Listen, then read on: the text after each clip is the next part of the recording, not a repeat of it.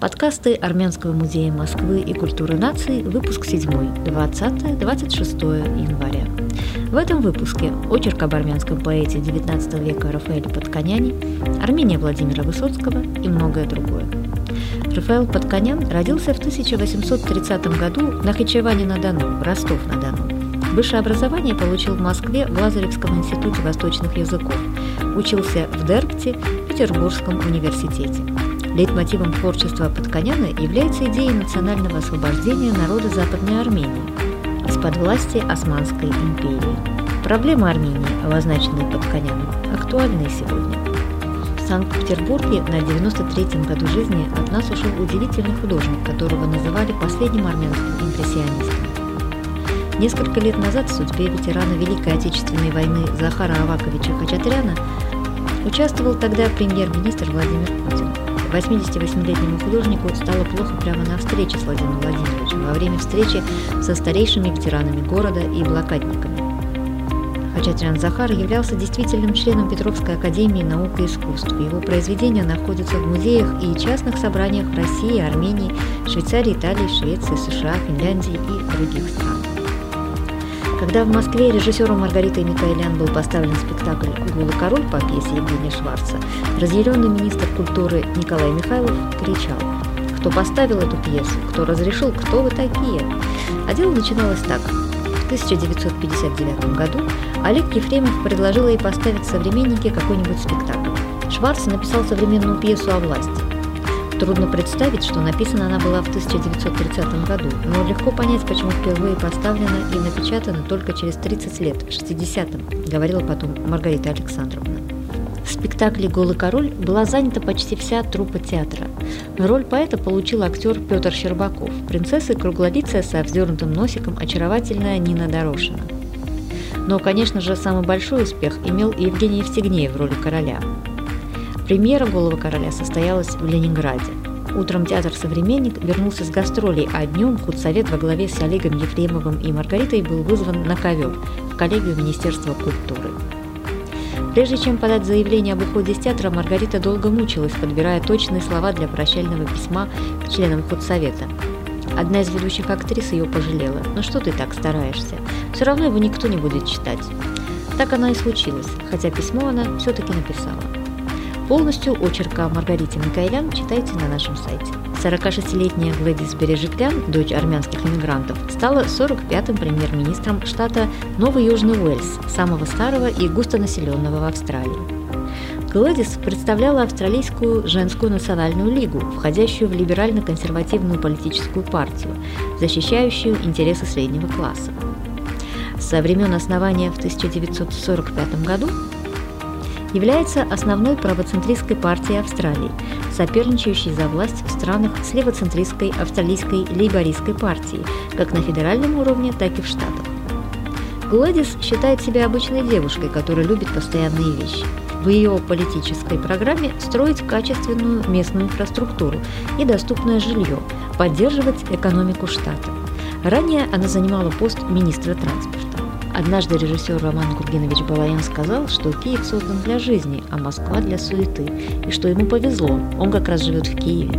Город этот его привлек ландшафтом, уютом, какой-то аурой, намоленной историей, церковью. Он говорит, что в мире есть еще город, где ему было бы удобно жить. Это Рим. На 7 холмах, как и Киев. Образ Киева крепко связан с воспоминаниями об учителе Сергее Параджанове. На первой встрече в тюрьме, когда Роман с другом поехали туда, у него возникло ощущение, что это он к ним в гости пришел, Параджанов, настолько он был свободен и весел. Когда Балаяну предложили снять фильм «Параджанов», он отказался, посчитав, что их дружба помешает съемочному процессу, но согласился участвовать в проекте в роли художественного руководителя и креативного продюсера. Невероятно, но в будущем году Владимиру Семеновичу Высоцкому исполнилось бы 80 лет. Он ушел из жизни почти 40 лет назад, и молодое поколение уже не знает ни его легендарных песен, ни стихов, ни ролей в театре и кино. После развода родителей в 1947 году Владимир переехал жить к отцу и его второй жене, армянке Евгении Степановне Высоцкой, урожденной Мартиросовой. Именно из-за любви к маме Жене Высоцкий крестился в армянской церкви. По воспоминаниям жены поэта Людмилы Владимировны Абрамовой, Высоцкий специально ездил со своим другом Давидом Карапетяном в Армению, чтобы там, вдали от чужих глаз, пройти обряд крещения.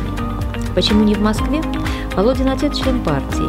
Режиссер Юрий Петрович Любимов – член партии. Уже были случаи, когда в Грузии, в Москве никто не решался, две таганские актрисы крестились в Муцхете. Ночью поехали, думали, что никто никогда не узнает. Узнали тут же, вспоминал в одном интервью Абрамова.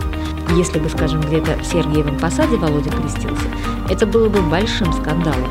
Надолго большой болячкой, неприятностью и драмой между Володей и очень близкими ему людьми, пояснила бывшая жена Высоцкого. Рюкзак, фонарь, перчатки, веревка, коловорот, сверла, зубило, молоток, 3 бутылки воды и детский зонтик. Вот такой реквизит был использован 5 августа 1977 года братьями Николаем и Феликсом Калачанами при совершении уникального и крупнейшего в истории СССР ограбления Госбанка. Они похитили почти 1,5 миллиона советских рублей, около $2 миллионов по курсу валюты того времени. Спасти братьев попытался председатель Президиума Верховного Совета Армянской ССР Папкен Саркисов. Он написал обращение в Верховный Совет СССР с просьбой о помиловании. Саркисов упирал на молодость преступников, обоим не было и 30 лет, на то, что они никого не убили и не искалечили, и на то, что у Феликса Калачана есть малолетние дети, а также на то, что у их отцов нет других сыновей, а значит, род Калачан в Армении прервется.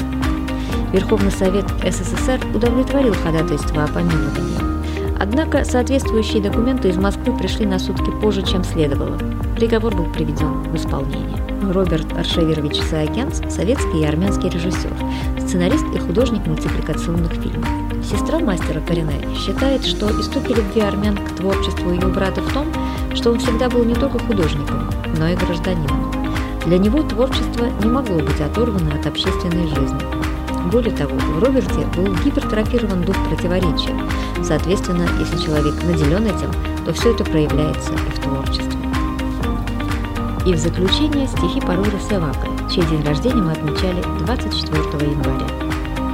«А теперь ты настолько моя, насколько моя Абиссиния. А теперь ты настолько близка, как близок Мадагаскар. Вот и сам я теперь, как нелепый какой-то шлагбаум. Меж любовью и долгом такой неуклюже торчу. Нет, так не любят, так медленно умирают, так на приколе тлеют старые корабли». Перевод на русский поэта Олега Чухонцева, лауреата премии «Поэт» 2007 года. А мы прощаемся с вами до следующего четверга.